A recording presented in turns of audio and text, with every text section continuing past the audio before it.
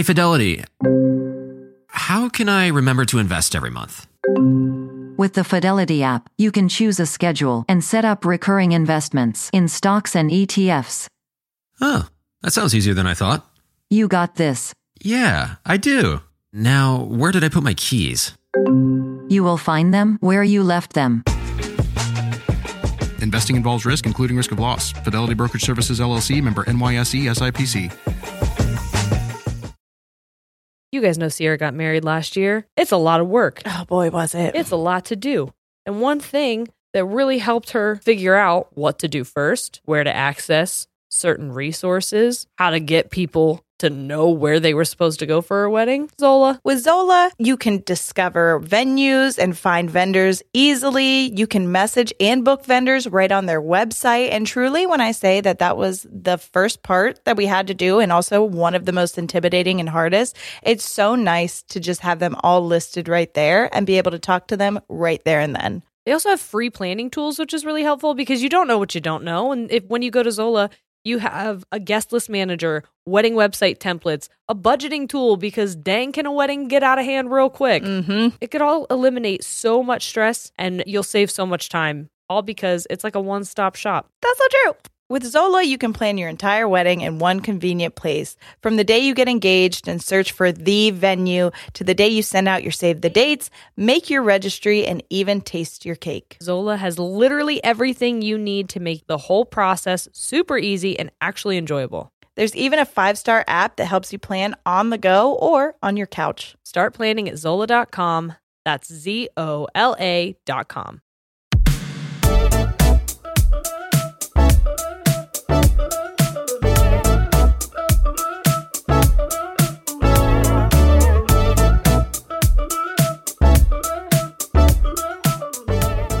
Hey guys, I'm Jerry. I'm Sierra. We're ladies. And we tangent.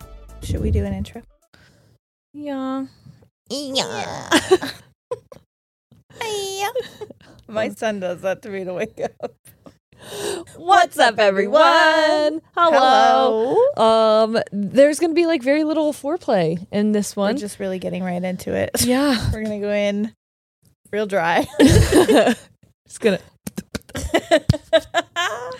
Spit is the best lube. Is it? That's what I heard. I don't know. I got some pH shit going on. I'm not fully convinced that I trust anything. That was from a Jenna Jameis's book. She was a porn actress. Yeah. I didn't know if you knew her. I did. I thought I was being nice because I was like, I don't want to assume that you just know who she is. Yeah. But I do. I felt like that was a big name. Well, she did a lot of other things as well. Like write a book where she said that spit is the best lube. So I can't say for certain if she's correct. Yeah. Okay. So we don't normally do part twos, so like this is awkward for us because this is coming out a week later, but we're recording it right now. Yeah, and so like normally if we are going to record 2 in a night, it's like a bonus. Yeah, like a totally different topic. It's not an extension of the last one, and it's normally like it comes out the same week and not, I don't know. So like, I don't know. I feel like I should give you guys something that happened this week, but like we haven't. Well, the Browns lost. They did? Yeah. I'm wearing a shirt in case I'm afraid to put any of these on TikTok because people I'm sure will be mean about it. I don't think anyone can be as mean about the Browns as the Browns are. Like they're actually pretty good.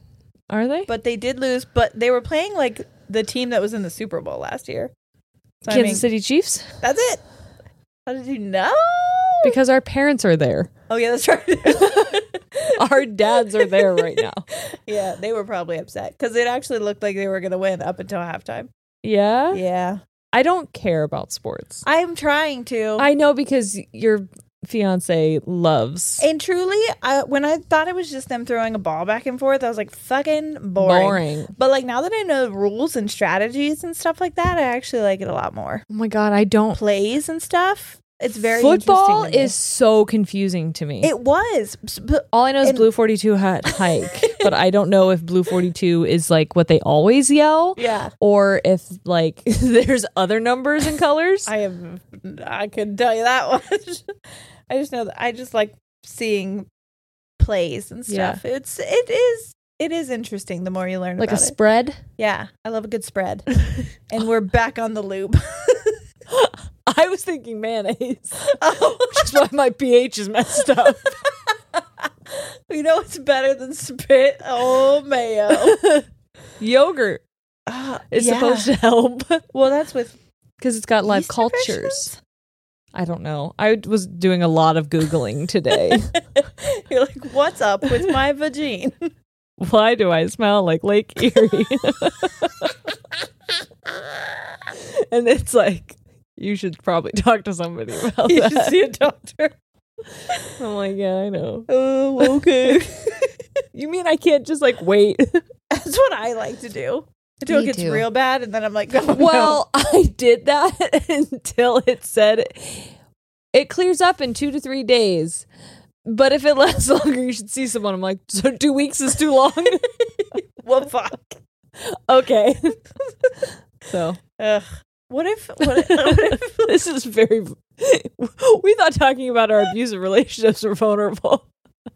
Now I'm telling you about my pH. what if you were in the lake, like something got in there? That's my concern. That's what I'm because scared that's about. when it started. Oh my god. I know. Friggin' Lake lakes Michigan. fucking freak me out. Was it Lake Michigan? I will go in an ocean. Or was I in Lake Erie? I think it was Lake Erie. I'll go in an ocean before I go in a lake. The salt probably helps. That, and I feel like there's a lot of motion, so nothing's around for too long. There's You know. Yeah. Anyway. Although, have you ever, when you were younger, did you ever sit in the sand? So this time when we went to the beach, I sat with Noah because he was playing in the sand while the waves come and then they drag you. And then you stand up and your fucking suit You is have a full. diaper full of sand. Yeah. Yeah, well, that looks even funnier on a pregnant woman. I don't doubt it. I was like, what's up? Did I shit myself? Nope, it's just sand. And then you got to go in the water and kind of floop, floop. Oh, Do you ever flop it out? You ever floop in the ocean with your sand butt? Except that I couldn't get it to turn, so I just took them off. But then the wave sucked back, and my ass was. That happens to the best of I was us, like, doesn't oh, it? No. I have shit in a lake before, though, so I think Me that's too. karma. Me too. It's like, you shit in our lake, we Fuck up your shit. Yeah. That's no bueno. So you will remember us. And boy, did you. 2 Yes. weeks later. Still, very, very, very real present problem in my life.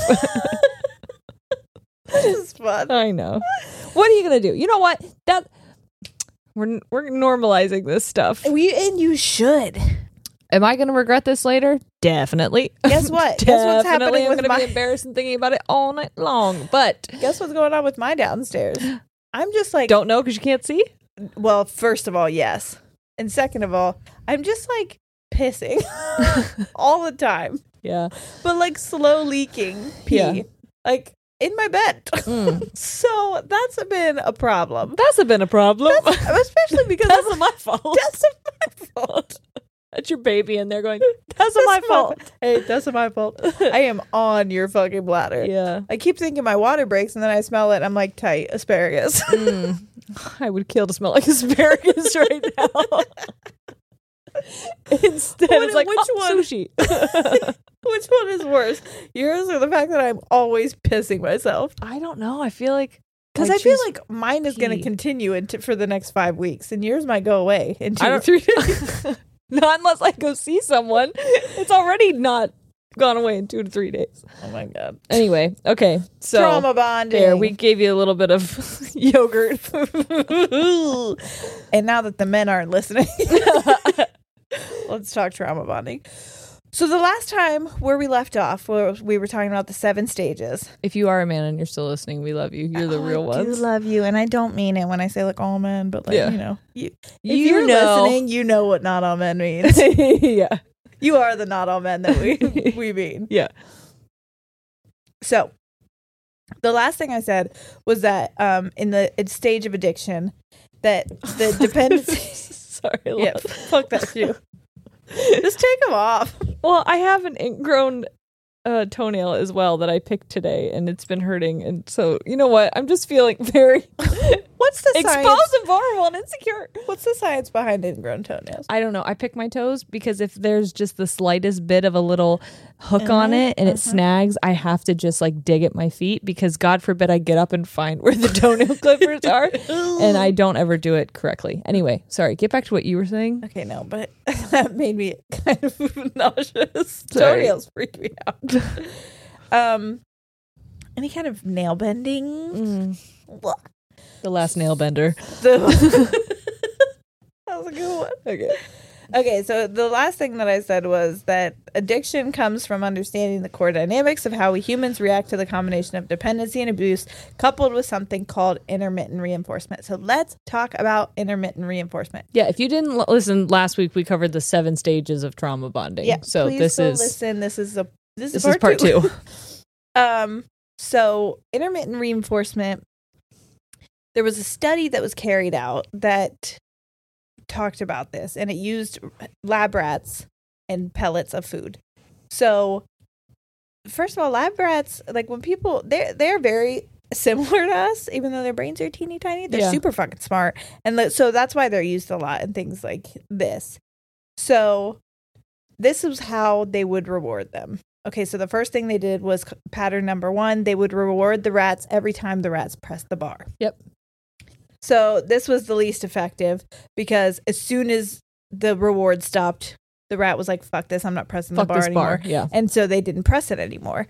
They might do it 1 or 2 more times, but basically they would all leave it alone. Pattern number 2, the rats would get rewarded for every 10th press on the bar.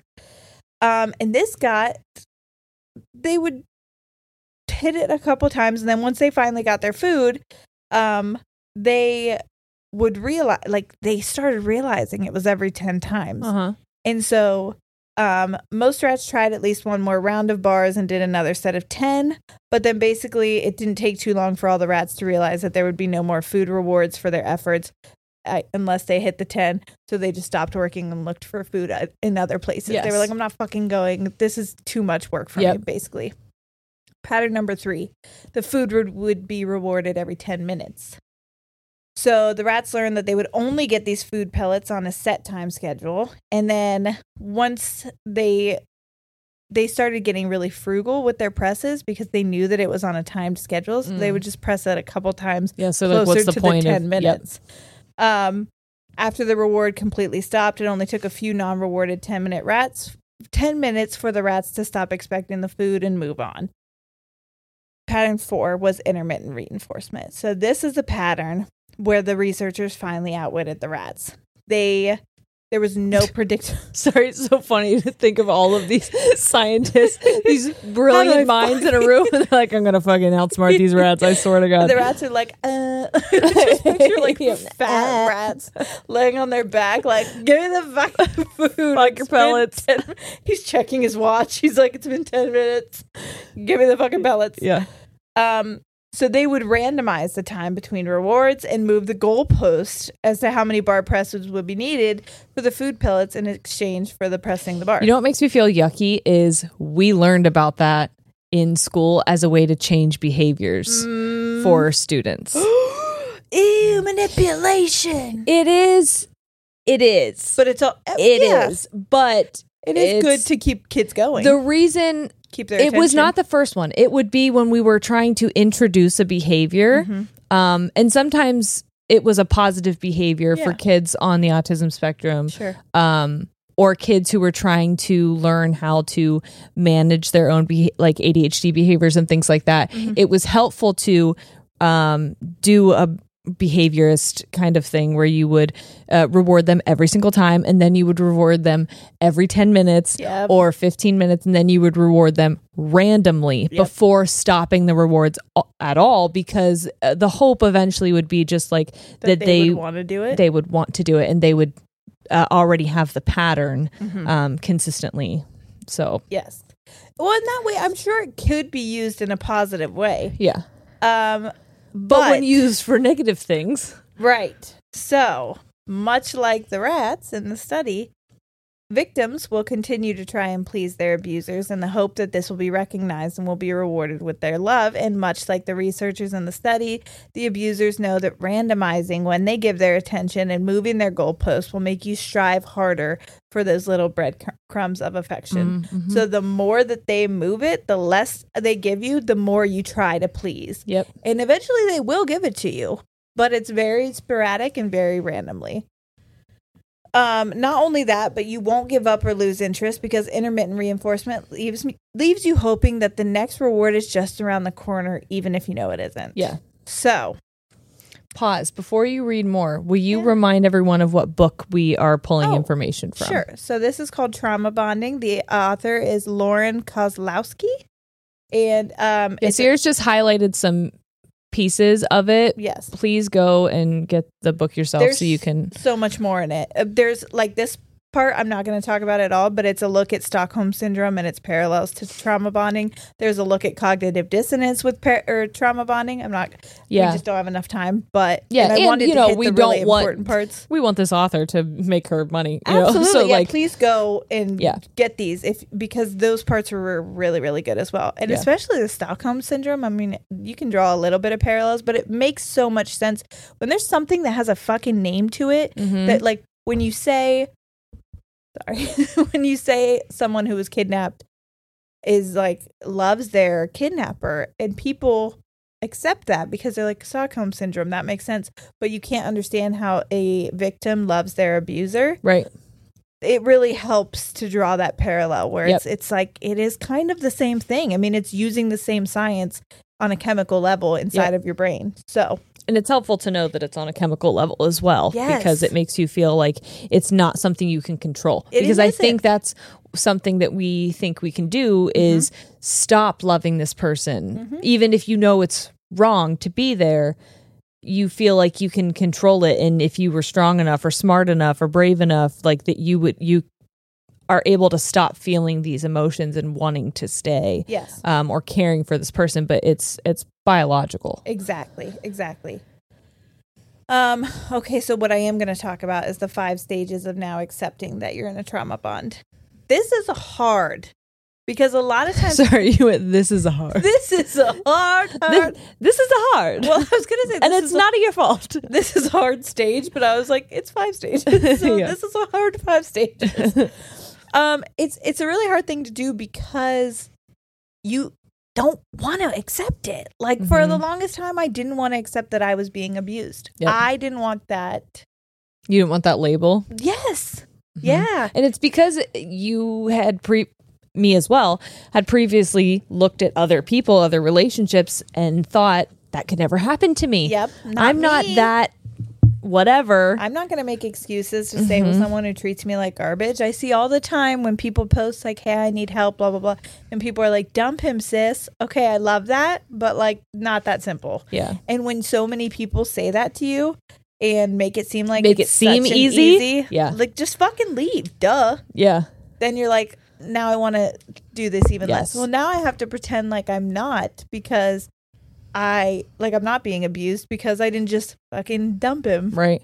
And I've talked to someone before about how like on paper with difficult things to other people, it looks like a straight path A to B. And so it seems like there's one simple solution. Here it is. Yep. Go on this path right here. You get straight from your problem to your solution. But that's not normally how it is. Normally you're starting at 1. Yep. And maybe 10 is the goal, and you have to bounce 2, 3, 4, 5, 6, 7, 8, 9 all over the map. There's so many hoops and hurdles that you have to jump through to get to the goal and at the end. You're probably going to go back to A several times. And so it's not as easy as going from point A to point B. There's so many stops along the way, and there's so many moving pieces that you have to understand or prep for, and it's someone not in your situation isn't aware of all of the things standing in your way. Yes. So the only way to free ourselves from the clutches of an abusive relationship is to take all the energy that's being wasted on the abuser and focus it back on ourselves. That sounds easy, but it is not, especially when you've been broken down as much as they break you down. But to free yourself is to find the strength to take your focus off trying to fix them, appease them, pacify or change them, and change yourself instead. Right. Because you definitely have more control over that. You do. And they're going to make you feel bad for it. That's the thing. Yep. That's what they want to do, because you can't take the attention off them, because then you'll know. Like, when I started working on myself, when I remember saying that I was going to therapy, and he was like, so, like, why are you going to therapy? It was like, that's dumb. Like, obviously, stigma on therapy. Yep. But it made me feel like, again, that I was crazy. Like, he was like, don't let people know that you're in therapy, blah, blah, blah, whatever. And now I know it's just because he knew if I was talking to somebody about what was going on, they would be like, hey, red flag, sister. Yep. That is not, you got to get out of there. And that's exactly what happened. And he knew it, but that was also his stipulation multiple times if we got back together, was that he had to go to therapy. And he would go 1 or 2 times and then be like, yeah, that wasn't for me. Yeah. She said that I'm good. She said I'm fine, which no, they fucking didn't. Yeah. And if they did, all you did was sit there and lie the Right. whole time. I know you didn't actually try, because then you would have to admit that you're the problem. And even if you were fine, no therapist is going to say you're fine, don't come back. Yeah. Because people who don't identify with having a mental health disorder still severely benefit from going to therapy. And So like, they they're not might gonna- make it like, hey, you don't have to come every week now. You can come every 2 weeks Yeah. or every month. But Which happened to me, and now Barbara's like, we should, methinks maybe. we should go back to bi-weekly or weekly. Yeah.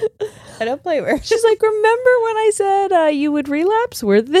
Yeah. And that's true therapy. Yeah. Like, you're never going to get to your end goal. Yep. And that's an okay thing. Like, growth shouldn't be something that you get to the end of.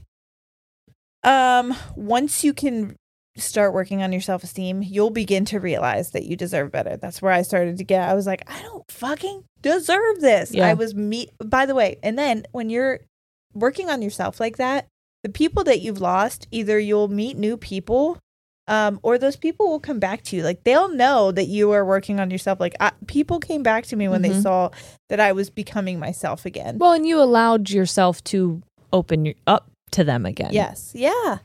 I knew that You they made yourself available to I knew those that people again. They weren't my enemies anymore. Right. Leaving an abusive relationship is one of the hardest things you will ever do in your entire life. She writes, I left and returned to my ex multiple times, even after the abuse only ever escalated, and it got viler each time. So again, I would like to say average is 7 times leaving. It is not unheard of if you go back. I don't want to say that it's understandable, because I hope for your sake that you don't, but I get it if you do. It was almost impossible for me to get out, and literally all the stars had to align perfectly for me to finally fucking be able to do it. And even then, that first year was so incredibly hard. Yeah. So hard. She says, once the bruises fade, the relationship doesn't seem so bad after all. They feel very much like I did for so many years, that perhaps they had overreacted to what had happened to them. They feel immense guilt for abandoning their abuser when they need them the most, meaning when the abuser needs them. Yep. Which is crazy, because I felt like he needed me. I needed to be there. Also, I was getting multiple messages of him with guns on his lap saying, like, I'm threatening to kill himself. I knew that it wasn't my fault, but at the back of my mind, I was like, if he does this will be on me. Yep. His family will blame me for it. Everyone in the world will blame me for this. Yep. And it was terrifying. It made me multiple times think, even though I was so happy, that, like, I have to go back. I have to save him. That's a manipulation tactic, by the way. Like that, my ex did that as well. Yes. It was, you're going to have to explain this to my mom in the morning when I do this. The time where I mentioned in the last episode that the police were called in the dorm room, he wasn't letting me out of the room. And finally, he said one person could come and talk to me through the door. And then when the police showed up and I explained to him, like, you can't, like, you will go to jail. Yeah. You need to let me out of this room. He finally let me out, and he just was texting me over and over and over again. They tried to kick him off campus, but he was drunk and he didn't know anyone else other than me. And so I said I would stay somewhere else and just let him have my room. I did that with my house. That's why I stayed there. He wasn't on my lease. That was my home. Yeah. And when the cops came, which by the way, I didn't press charges because we talked about that in the first episode and it's okay, whatever. But the cops were like, where should I take him? And I was like, he doesn't have anywhere to go. Just take him back to my house. I'll stay here. Yeah, I'll stay somewhere else. Did you stay somewhere else? Yeah. Well, one night and then I went back. That same night, he was texting me, apologizing over and over and over again. And please come back. Please come back. And so I did. I was with my friends down the hallway. I was going to stay in someone else's room. But then I looked at them. I'm like, guys, it's okay. Like, I overreacted. I caused this. It was my fault. And so I walked back. And he had like scissors on the floor and he was like, I was going to use these and I didn't want you to be the one to find me. And I'm like, but it looks like you did. It looks like you did want me to find it. It looks like this was your intent the entire time. You just set up literally everything so that I would find it like this. He tried to go out the window. Oh my goodness. So like it was his plan, but he never actually, I don't want to say that he didn't want to do it because I don't want to speak on someone else. Like, I don't want to say that if someone says it, that they don't mean it. Right. But he was using it as a manipulation tactic. Absolutely. And I felt responsible for his well-being. And I also knew, and I know this is true for you as well, that he had terrible things happen to him as a child and he had a not great upbringing and even as like a young adult he had terrible things happen to him and I made excuses saying he just doesn't know what real love looks like. He doesn't know because right of everything from wrong. that happened to him in his childhood. He didn't deserve that and now I just need to fix I need to show him and show him what real love is. Then he'll be the person that I met in the beginning. Which was never going to happen. Because the person you met in the beginning wasn't real. That wasn't who he was. That's the hardest thing to learn is that the person who you think is not the real them is the real them. And the person they got you with was a character they created. Which again, it's hard because he kept showing that person, but it was only after that love bombing version of himself was only after he did horrible, horrible things. But he was such a good person to me in those moments. But I have to remember they were after he did the worst shit that anyone's ever done to me in my life. In my life, he broke me as a person. Yeah. And then I feel bad because he, I don't know, took me to see the sunset a couple times or you know what I mean? Hey, the sun sets every fucking day. I've seen he didn't make times. it. No, he didn't. He didn't put the sun in the sky and bring it back down for you, okay? It does that naturally. I know. There's so many things that he did though that I was like, ugh, remember he did that? That's such a nice thing. And now here I am talking shit. And I'm like, no, remember when he broke your face on multiple occasions? Yes. Let's just keep remembering that. Yeah. Because that was who he really was. Right. Okay. Hey guys, we know that we're discussing a pretty heavy topic right now, but we are going to take a quick break to hear from our sponsors. I am obsessed with clothes. Oh, yeah. It's a problem for me. It's a problem for my closet. Okay. And that's why I'm so excited to be sharing Nuuly with our audience because Nuuly is a way to try out trendy styles, colors, silhouettes, all different kinds of things that maybe you've been interested in but are like gonna make your bank cry.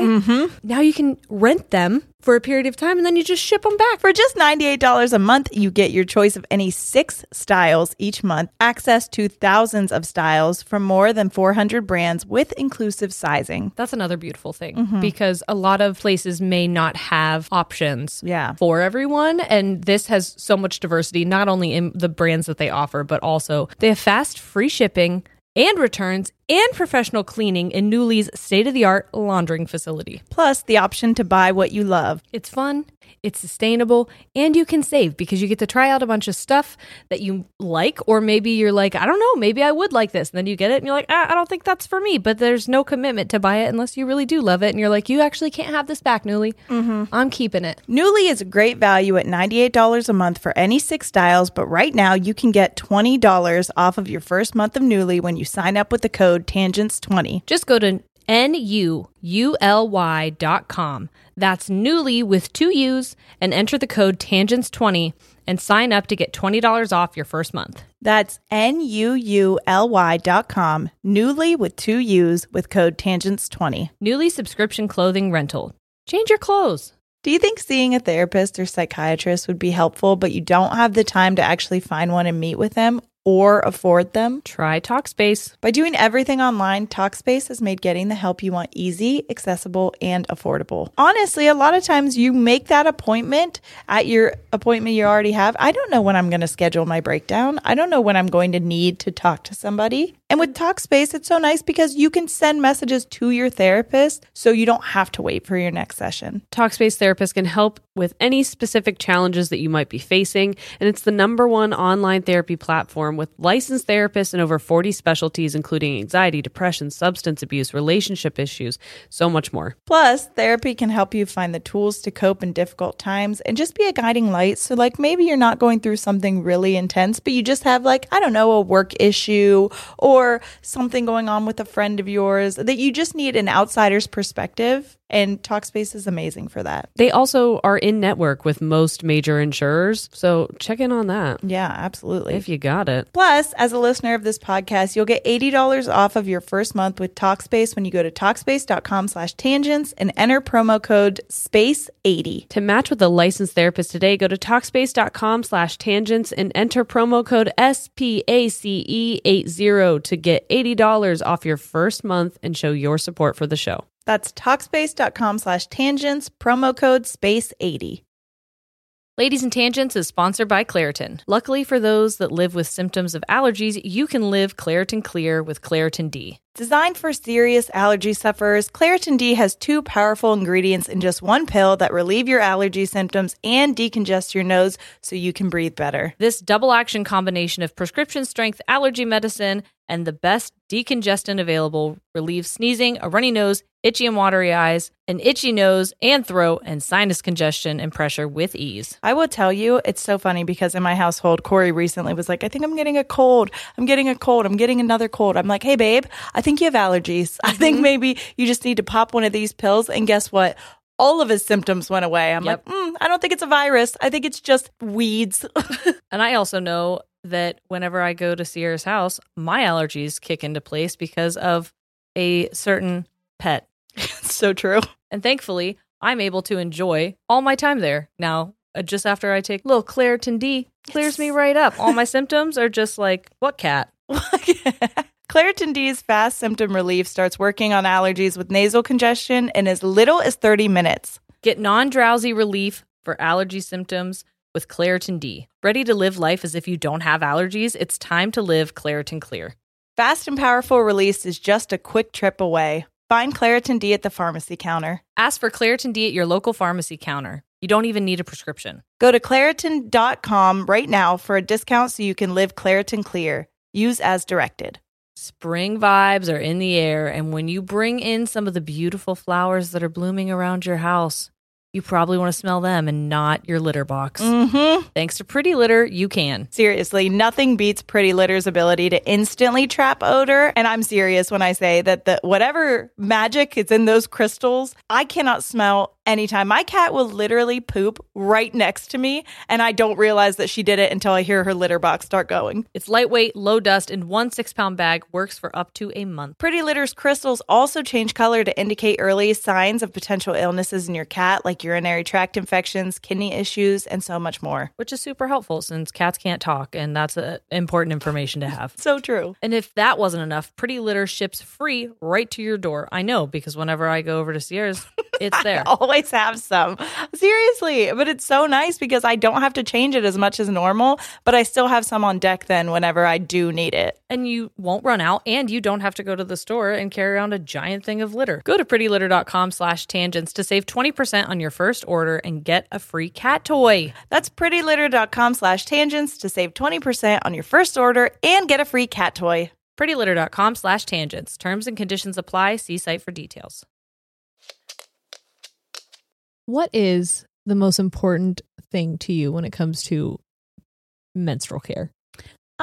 I would say probably not having to worry about leaking, going about my day, and not worrying about having to run to the bathroom when you feel that, What's going on there? I think I'd agree. Yeah. And that's why we're excited to tell you about Flex. If you want a period product that looks out for your body, your lifestyle, and the planet, you've got to try Flex. There's the Flex Disc, which is a one-time use menstrual disc that fits perfectly inside your body. It's not a cup and it's better than a tampon. It's unlike any period product you've ever seen before. One Flex Disc can be worn for up to 12 hours and it holds as much flow as 3 super tampons. Plus, you can wear it for mess-free period sex. Yes, my white sheets love that for me. Flex Discs also create 60% less waste compared to pads and tampons, so they are planet-friendly. And if you want to go with 0 waste and have the planet love you even more, you can pick up the Flex Cup, a reusable menstrual cup that Cosmo rated #1. The patented pull tab makes Flex the only cup on the market that removes like a tampon. It's so easy, you already know how to use it, and you won't lose it. Yes, which is very important. It's also disability friendly and made with beginners in mind. So when I say like this is easier to use than tampons, I really truly believe that. Well, this beginner is grateful for that. Yes. It's also velvety soft and completely body safe, and it lasts for years. So say goodbye to cramps, put sex back on the table, and lend Mother Nature a hand. Go to flexfits.com/tangents and use code TANGENTS for 20% off Flex Disc starter kits. Or 10% off your first Flex Cup. Plus, you get free U.S. shipping. That's code TANGENTS at fits.com/tangents. Victims who go on to become survivors of an abusive relationship progress through a process of 5 stages before they finally break free from the restraints of their toxic relationship. The first stages are when they're still in the relationship. So stage 1 is denial. Yep. This is where they deny or minimize the abuse that they've endured, despite everyone around being able to see what's going on. And that's the thing. A lot of times it'll get to a point where like literally everybody else is like, are you fucking serious? Yeah. We all know that this is happening. And you will still, that is what I'm most ashamed of. But at the same time, now that I know that it's like a fucking scientific thing, Yeah.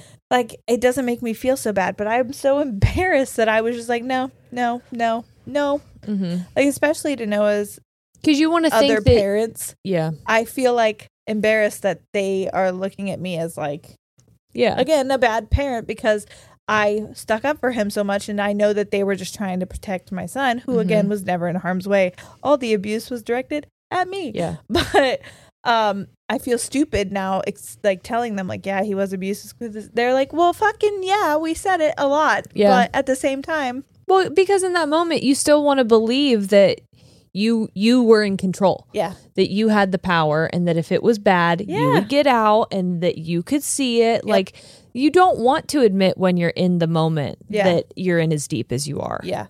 And that you're not as strong to get away or not as Right. smart, quote unquote, Right. to see what's going on. But in reality, we are simply denying what's happening and trying to minimize the toxic influence that it has on us. And during this stage, which most people stay in for the longest amount of time, by the way, you feel trapped and utterly hopeless to improve things.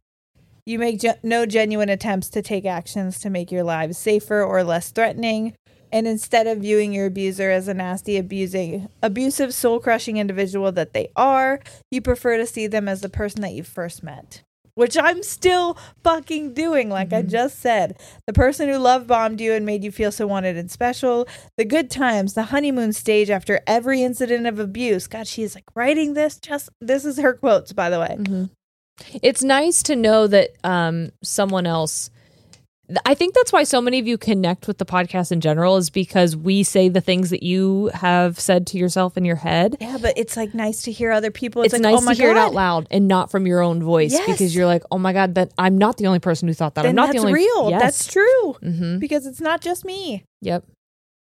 She said, after every incident of abuse, that's what you prefer to associate with the abuser, not their nasty true self. Which again, that is the true version of them, is the version that if someone truly loves you, you guys say this all the time when you like listen to the gaslighting one. I've had multiple people personally message me and be like, thank you for telling your story. I'm in an abusive relationship right now. I'm trying to get out of it, or I just got out of it, and you make me feel like it's possible to be happy again. I said when I first met Corey, I was like, this is not what love is supposed to be like. Yeah. And it was very rocky in the beginning, mostly because I was the toxic one, because I had so much left over from this. But when I saw his true self, I remember for probably the first 2 years waiting for him to show that other side. I'm like, yeah. Every time he would get drunk, I would wait. When's it going to show? When's it going to show? Well, you were still in a way in survival mode. Yes. Corey had to work harder. Yes. And I think in a way that's why we appreciate men, or I'm sure you guys have other partners who you can associate this with. Right. But for us, like Corey and like Shane, because they had to work so much harder. Yeah. And vice versa, because Shane was in an abusive relationship before, and so I had to work hard to show him that I'm not going to what actual love looks like. Because for me, I was thinking like love was the love bombing. Yeah. And then when I met Corey and I realized that like all the things that my previous ex had done to me, you don't do those things to the person that you love. Corey has never done that. And we've gotten into fights. Yeah.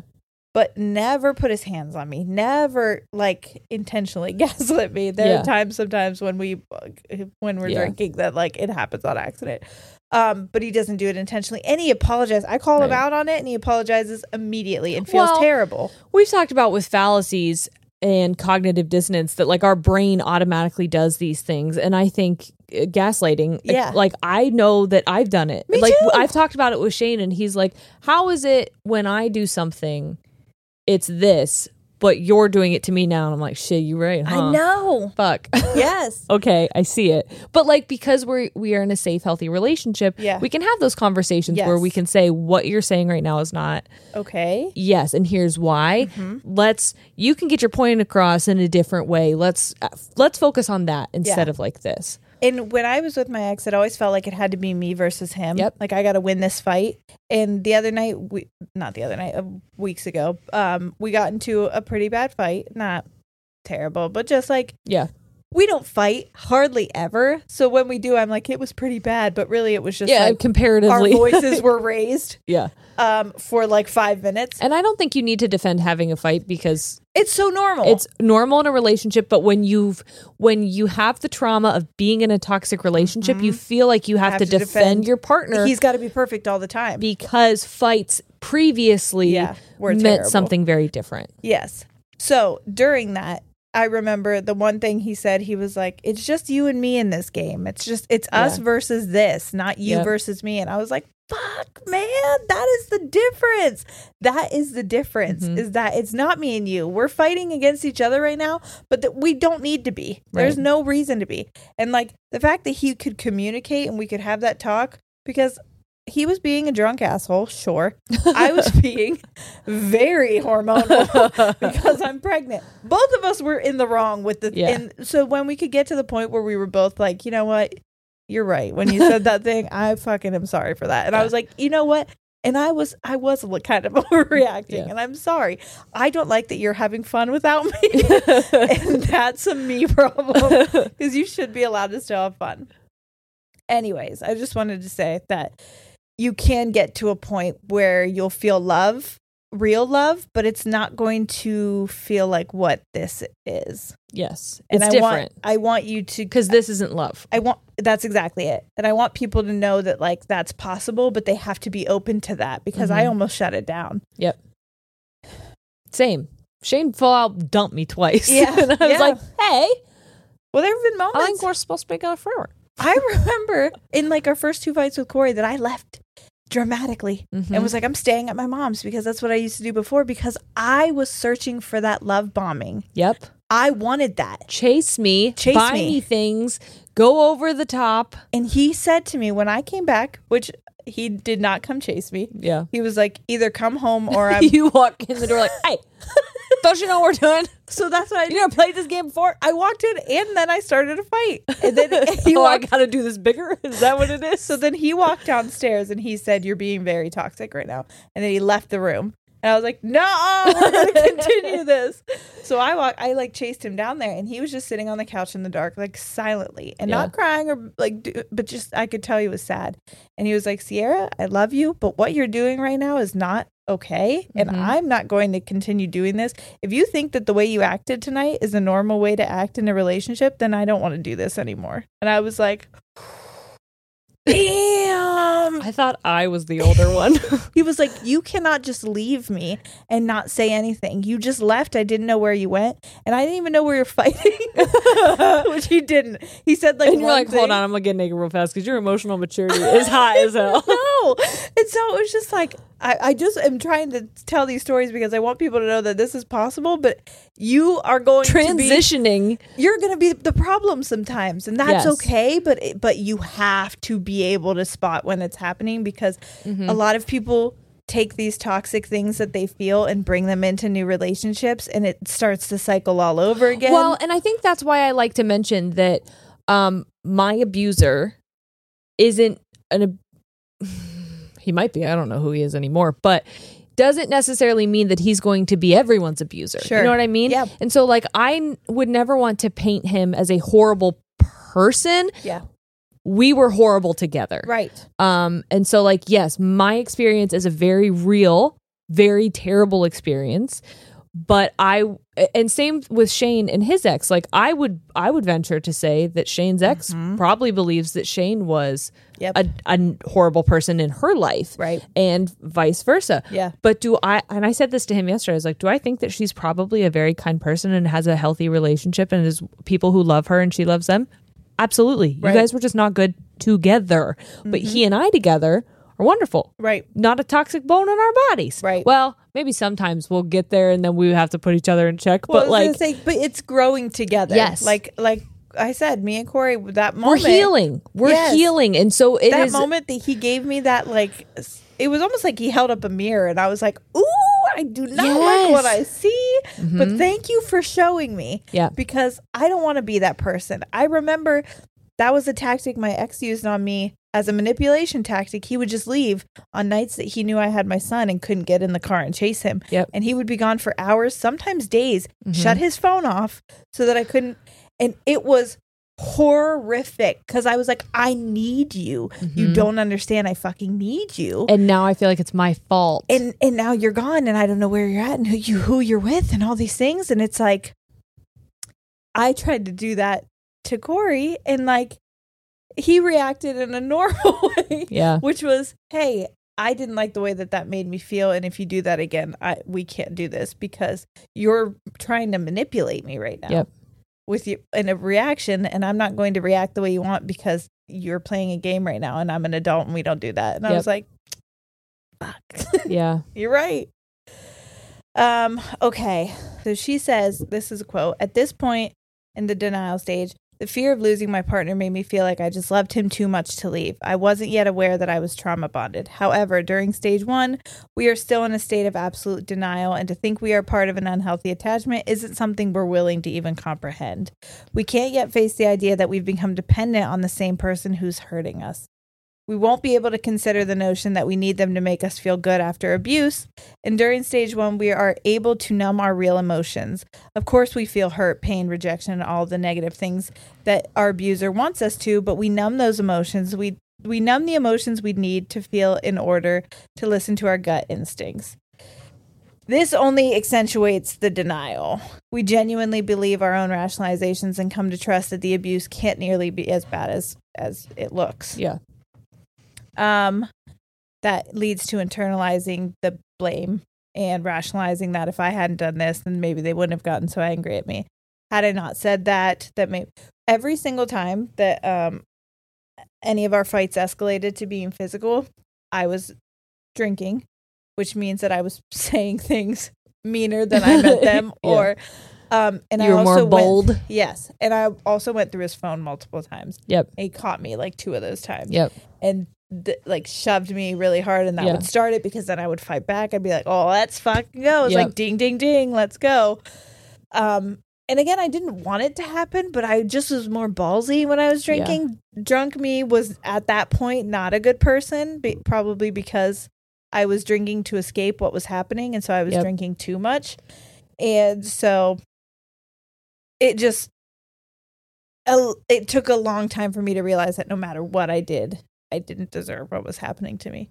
And that he was doing it when we weren't drinking. That was just the physical stuff. Yeah.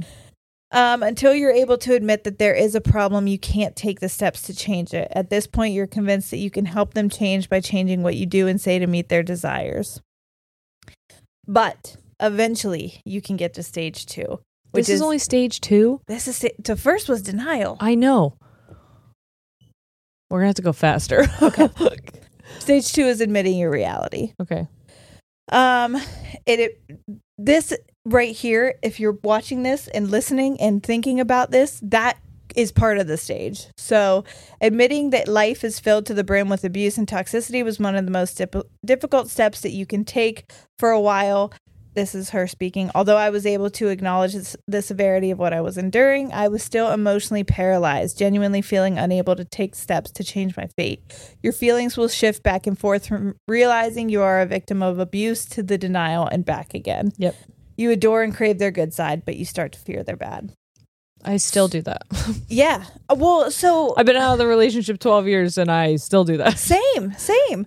And like, that's the thing. I'm worried that he'll hear this and like think bad thoughts about me. Not even that he'll reach out to me or do anything, but that he'll just be like, oh, this bitch. And I know that people are like, if it's been so long and you're happily married and you have children and you've been in a healthy relationship for so long, why do you care?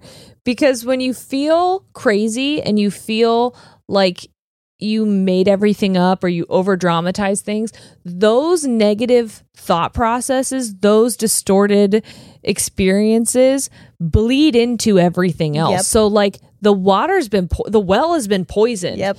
And because I never took the time to heal from it or acknowledge it or process it, I am now living in a distorted reality of trying to figure out I'm not healed. Yeah. I put a Band-Aid over a bullet hole. Yep. And I never processed what those moments did to me and how they In the long changed term. me. Yeah. And so it's my trauma. It's a part of my life experience and it will live with me. And I can't let go of it because it changed me. Right. Exactly.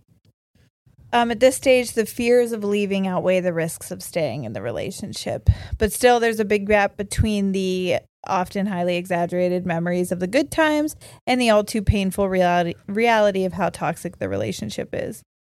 I'm sorry. I have to go back to that. I've given myself so much fucking grief for not moving on. Yeah. I mean, I've moved on obviously romantically, but like not allowing myself to stop talking about it or stop reliving different moments. But like, if I got into a car crash I was 10 just years gonna say, ago, this is trauma that will stick forever. yes. And that's okay. I felt insane for that. So Yeah. I don't know if anyone else has experienced that, but that was a realization that I had just now and that I've never spoken about, No, how I'm- embarrassed I am that I've talked about it and how much guilt and grief and embarrassment that a shame that I've carried with it, just that I ever even bring up my ex. Right. Because it's like, move on. Oh my God, you crazy person. But like, Right. But again, you were a car crash in my fucking life. yes, it was something So- traumatic that not only was traumatic in that moment, but altered my life and my state of being forever. Yeah. So I don't blame you. And I'll Yeah. think about it all the time, but I think it altered me in a good way. I don't want it to happen to anybody else. Yeah. But for me, I learned good lessons out of it. Okay, so stage 3 happens after you finally accepted, and this is preparing to leave. This stage is super important, obviously, and can take a while to, for me, it took months. Yeah. And I had to do it really carefully because I didn't want him to know that I was preparing to leave, because I didn't want him to know. It involved, for me, I didn't like it because it involved a lot of lying, which it was important for my safety. Yeah. But I didn't like to lie like that. And so I had to lie to him constantly Yeah. about certain things, so he didn't find out where I was Which is going ironic because and you were moving already him. lying to so many people. Yes, but to him, he was my person. Yeah. You know, and I felt like I can't lie to you. I can't deceive you. Yep. I'm trying to show you what a good human looks like. And now here Yeah. I'm being you. Yes. I can't be you to you if I Yeah. want you to stop being you. Yes. So, stage 4 is leaving. This is without a shadow of a doubt the biggest step to take. It's the emotional culmination of having to challenge your inner fears over your future, your crippling doubts that things aren't as bad as they appear to be, staring down the uncertainty and insecurity as to whether you are making the right decision. Leaving is fucking scary because you're leaving comfortability, first of all. You're leaving, even though you're not in a sense of security, you do kind of have a sense of security that you're appeasing this person so they won't hurt you. That, and like when this is your person, your partner, Yeah. even though we've talked about how you may not necessarily know what your future plans are, you do romanticize a life when they are finally better. Yes. And you plan, okay, what's our home going to look like? What are I had named my children. I knew where we Yes. were going to live, and I pictured vacations, and like we talked about those things because in a way, talking about the future in that way kind of keeps you close Yes. because it's like I've already locked you in for 5 more years, Yeah, you know, 'cause- in your mind. Yep. And so you also now have to mourn a life that you thought you were going to have. Now there's so much fucking uncertainty, obviously financial, but like, who am I outside of this person? They've already made you a shell. That's exactly it. It's who am I without them? You've developed this dependence around them. And not to mention you're allowed to grieve. And I felt like I couldn't because I was like, so many people were like, yay, celebrate. Yeah. Don't be sad. Why are you sad? That was the one thing that Corey didn't understand, was he could not understand. There would be days where I would just bawl my eyes out and he was like, why are you sad about this person? He's a piece of shit. Like, we don't need anything to do with him.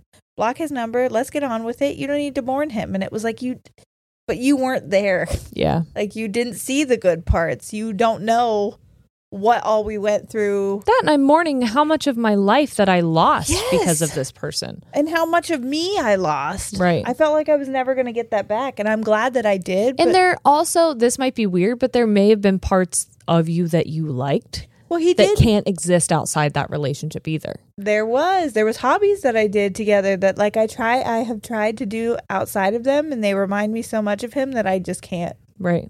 I take no joy in it anymore. Right. It breaks my heart because I was freaking good at it, Yeah. and it was a creative outlet, but I just can't even. I don't want to do it anymore. Yeah. Hey guys, we know that we're discussing a pretty heavy topic right now, but we are going to take a quick break to hear from our sponsors. So Lauren says, when I first got to this stage, I couldn't eat. I barely slept. I was in a state of constant anxiety the entire time. Knowing what I needed to do, but being uncertain I could pull it off almost ruined me. Excuse me. These are normal things to feel. Often it takes another horrific incident following a quiet time. And usually another false promise that it'll never ever happen again. But then the abuse escalates. And this final time is what snaps you into finally leaving. Then stage 5, last stage, is maintaining your strength. Because again, it's easy to fall back into it. Yep. In that first year, I don't want to tell people like you leave and then fucking birds fly and doves in the air and your life is suddenly better. Holy shit, those first like 2 years are so hard. The first year especially. But then the second year you have to start healing. And sometimes it's hard to look at your life and be like, well, I have to fix this. And I can't imagine either having children. That was something that he threatened me. He told me he was going to try to get me pregnant so that I could never leave him. Like when he put that in writing, I was like, oh fuck, that's terrifying. Yep. Like I loved him and I wanted to be with him, and I would tell everyone else. That's the funny thing is like you say things to yourself in the dark that are like, this is a red flag. This is not okay. Yep. I'm scared in my gut. Yep. You tell everyone else like, oh my God, I've named our children. I can't wait to have a family. But as soon as he says he'll get you pregnant and you go, fuck. That's terrifying. Yep. That's a bad thing. That's like, a very bad listen thing. to that. But I can't imagine trying to get out or actually getting out and then having to figure out co-parenting? Like, Yeah. do you have to do that? Like, what? There's like legalities around that. Like, that's yeah. scary. I want to pause just for a quick second and say that I'm going to bring it back to this is why what's happening in Texas is so fucking terrifying. Yes. Because of what you just said. Because of situations like that where women are trapped and then have to co-parent with an abuser for the rest of their lives over something they didn't want to happen to them. Absolutely fucking terrible. And if you needed any more reason why that's a disgusting law, there you fucking have it. Yeah. But she, in this book, so I highly recommend again. Did you hear that? I think that they did petition that it's unconstitutional. Yes. I think the Supreme Court is, or the judicial someone is, fuck me. Yeah. You guys know. Yeah. You look it up. A real person said this. Yes. A real person with real power said it. And you know that I have inattentive ADHD. So I don't know names or people or what actually was said, but I just know it was that they're something. going after Texas for saying that this is unconstitutional. Good. Because it is. As they fucking should. If you are in a situation with children, again, highly recommend. The person she's talking about, her abuser, is the father of her children and was married to her. So if you have those thoughts and you're at the point where you're like, I don't know what I'm going to do. She has multiple books like this. So please look her up. If you're thinking, how can I maintain my strength? Get these and read them. They're quick reads. I read it in a day. Yeah. She says, and I quote, I got there. It was one of the toughest things I have ever done in my life. It took me a long time to understand why I was even remotely attracted to the type of person who would hurt me the way he did. I found a lot of self-hatred when questioning why I stayed with him when others wouldn't have. I had some trouble building my self-esteem to a point where I was able to maintain healthy boundaries in all aspects of my life, but I got there. So that's an important part. This stage is hard. It's difficult. It's also the most empowering thing that I've ever felt. Calling myself a survivor and knowing what I went through and that I came out a better person on the other side is incredible. Do I feel shame still? Yes. Do I feel guilt? Yes. Am I still healing? Yes. But I am grateful that I went through it and became the person that I am because of it. And you should. Well, thank you. And you should. I'm trying. Yeah. You're getting there. I girl. always compare our journeys, and I'm like, I know what happened to you, and I feel like I can't even claim it because you're. I know I can. I know it's not a competition. No, We're I know. not having Yeah. an abuse off. But I just think what happened to you was so fucking bad that I don't even want to put myself in that category, because what you did and the strength that it took for you to get out of that situation, especially being a single mom, and like, I have so much respect for you, and I'm so proud of you, and you should be very proud of yourself. And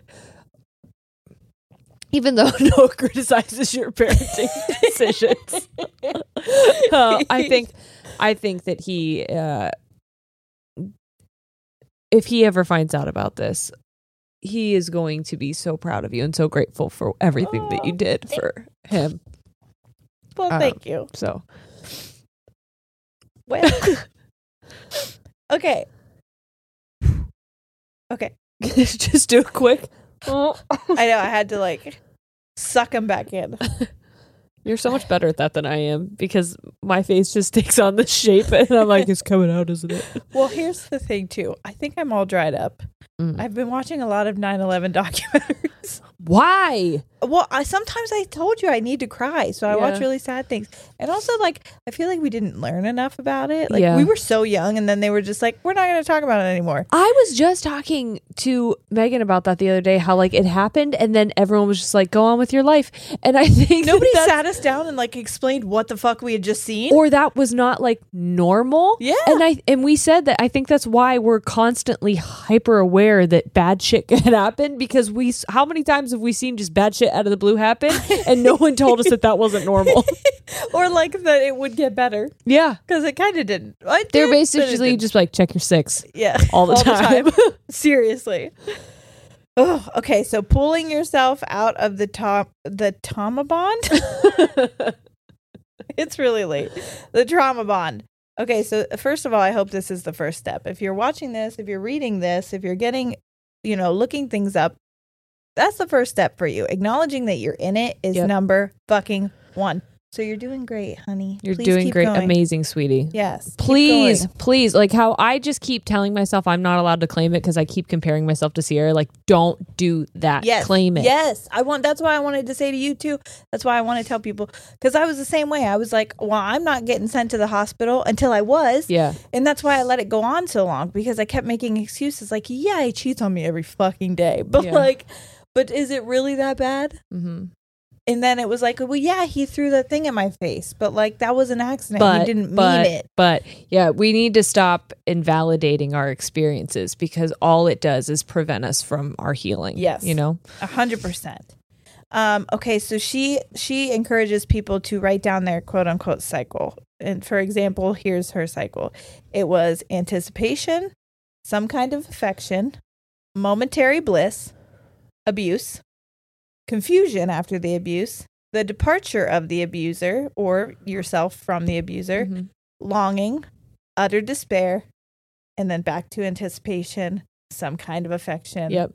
And so she encourages you to write down your cycle. That was just hers, and it's kind of was close to mine, but yours could be anything.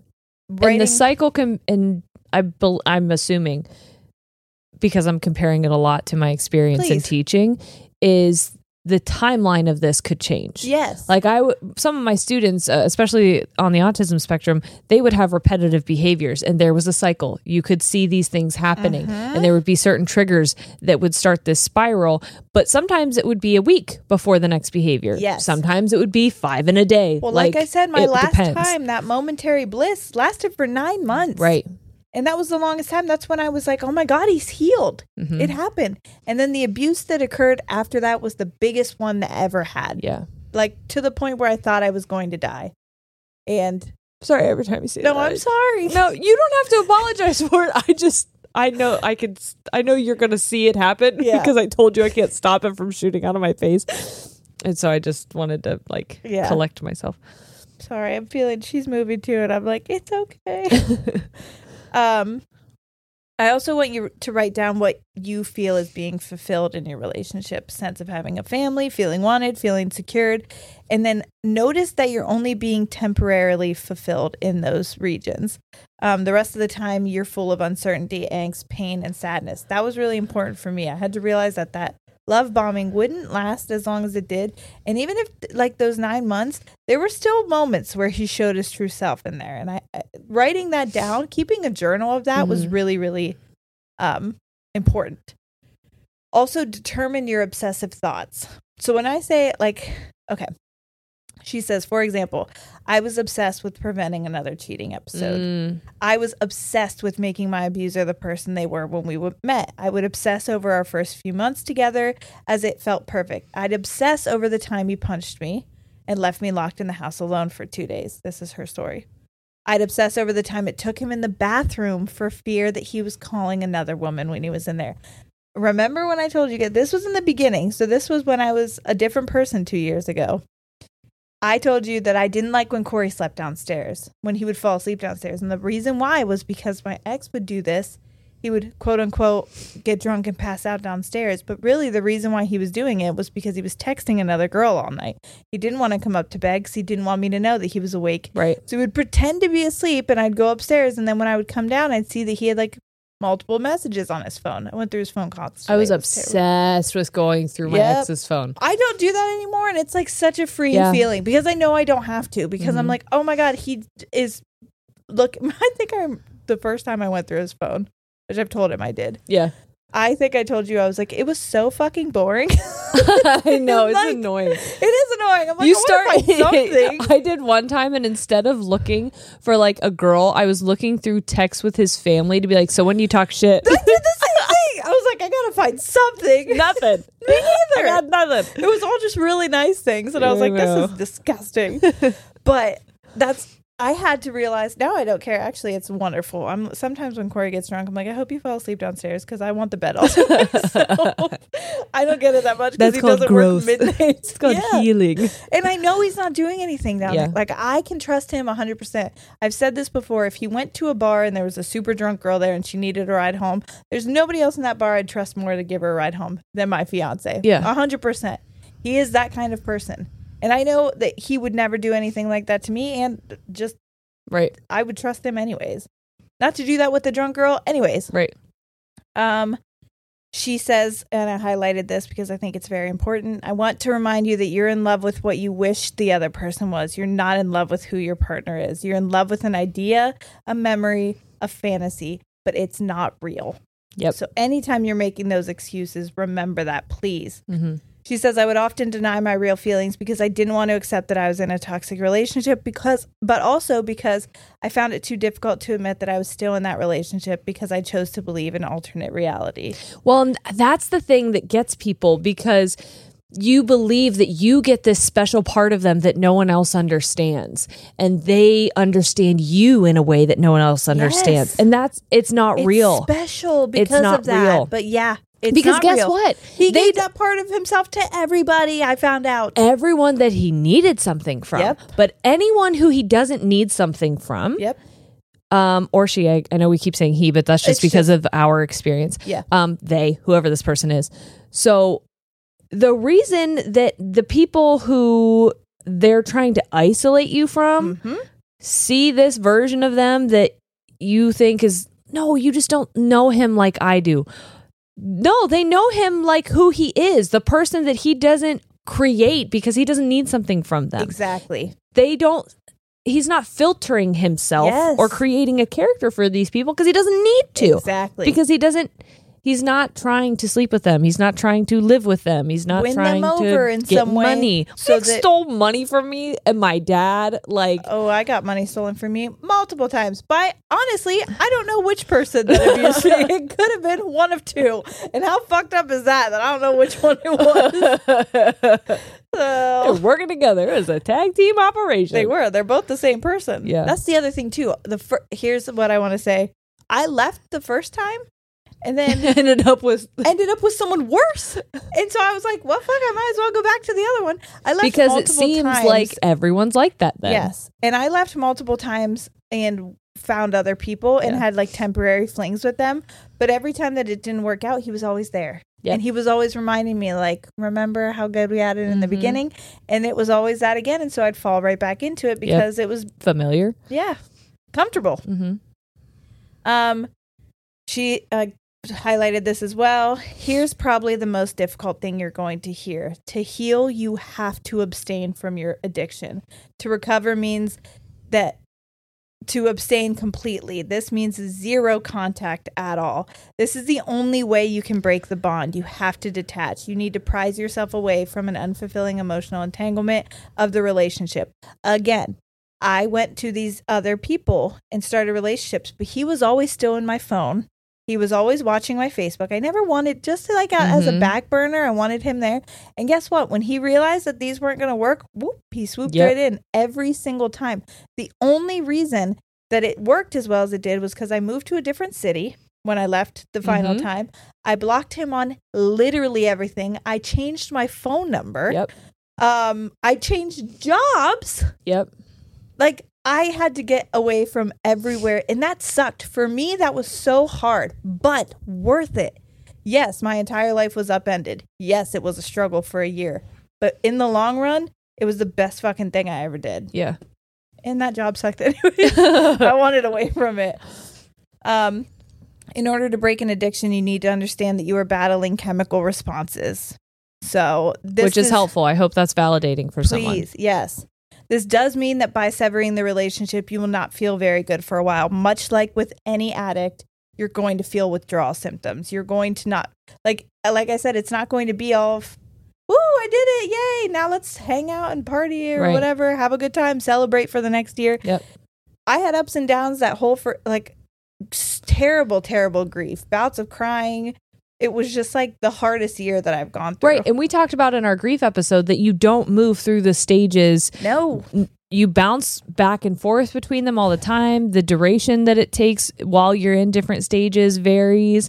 And you never arrive at completely healed. Yep. You will go forever. Back and forth. Yeah. Rest assured, just like with any other addiction, if you can refuse to respond to your brain chemistry, you will get through these incredibly tough times, and your brain will eventually come to rest at a state of balance and calmness. It does happen. Here's a couple suggestions. They're very quick, and then that'll be it. Number 1, find a positive distraction in that first time of getting away. Find something that you love to do that you lost. So any kind of hobby, reading, writing, meditating, painting, doing anything for like just you. running. Yeah, like anything that you gave up in those years that you were trying to survive, find that love for that again and really just throw yourself into it. Try to distract yourself, because those obsessive thoughts are going to stay for a while, but eventually they get quiet. 2, try to connect with someone healthy, whether that's someone from your previous life, as we did again, big time. Am I obviously. someone healthy? Yeah. Hello. If I went back to him, you would kick my fucking ass. Oh, yeah. And I needed to know that. And No, nothing helps you escape toxicity like a kicking my physical ass. threat. I mean, like kicking my ass metaphorically. With love. Yes. Okay. And Corey was my someone healthy as well. But like I said, it was sad because I was being the toxic one to him. Write everything down in a journal. This is for some people. Like, I'm not a journal person, but if you like to, it really does help. This is kind of our journal. Yes. So and I was going to say this too, that journaling has helped, but when I was still doing my family YouTube channel, I had intended to make a video talking about therapy. And I recorded videos of myself right before I would start a therapy session, because I wanted people to see what it looks like before a therapy session and what it looks like after, and then what it looks like after a week, a month of therapy. When I look at the first video of myself, I want to hug that girl. Yeah. I feel so sad for her because she was very fidgety. She's shaking. She is, she looks sick. Yeah. And she's so scared. Yeah. I feel so sad that like I was in that place where I was so scared to even talk about my trauma with someone, a trusted professional. Right. I was terrified. And then immediately after, there's a video of me where I'm visibly lighter. Like you can tell that even though that first session was just me getting to know Barbara, it was intimidating. Yes. Scary. And that's, I think, helpful in this situation as well, because I can look back at that girl and I feel sad for her, but I also feel very proud that she took that step, and I feel proud of myself for the growth that I've made. It's hard to measure your growth when you have no benchmarks, when you have nothing to look back on. It's almost like taking photos if you are on like a weight loss journey or if, like a fitness journey. When you take those progress photos, it's easy. It's harder when it's mental. Yes. You know, it's harder when it's an emotional growth. How do you document that? How do you check in on that? Right. And so that can be super helpful, but really getting it out in any way. Yep. I remember taking pictures. For me, it was a big thing. I just put one side by side of what it was the last time that I was hurt, where I had like physical bruises, but also just the light in my eyes was gone. And then I took a picture recently and I was just like, it literally looks like I'm glowing, not just because I'm pregnant. It literally, like I got my spark back, I feel, and I lost it for so many years. Yeah. So I hope this helped somebody. Please, there are so many more resources. Like I just wanted to explain this to you guys, and it ended up going way longer, but I'm glad that it did. Yeah. But please, I'm sure we'll put up some resources for if you're in a domestic relationship. So take those if you need them. These books, there's so many like this. Like when I was getting out, the easiest thing for me before I left for sure was reading things like this, looking up things like this. I said I liked it because I like true crime and I like psychology and things like that, which I do. But at the same time, I was like, I wanted to understand what was happening inside of me and inside of him and why I wasn't crazy for doing it. So I hope it helped. Yes, and we hope you guys were able to validate yourself with this and that you are able to work towards healing and feel less alone. And we love you so much. Yes. That's that on trauma bonding and healing and love bombing and all this stuff. Yes. All the stuff. Thank you guys so much. We will see you next week. All right. We're out. Goodbye.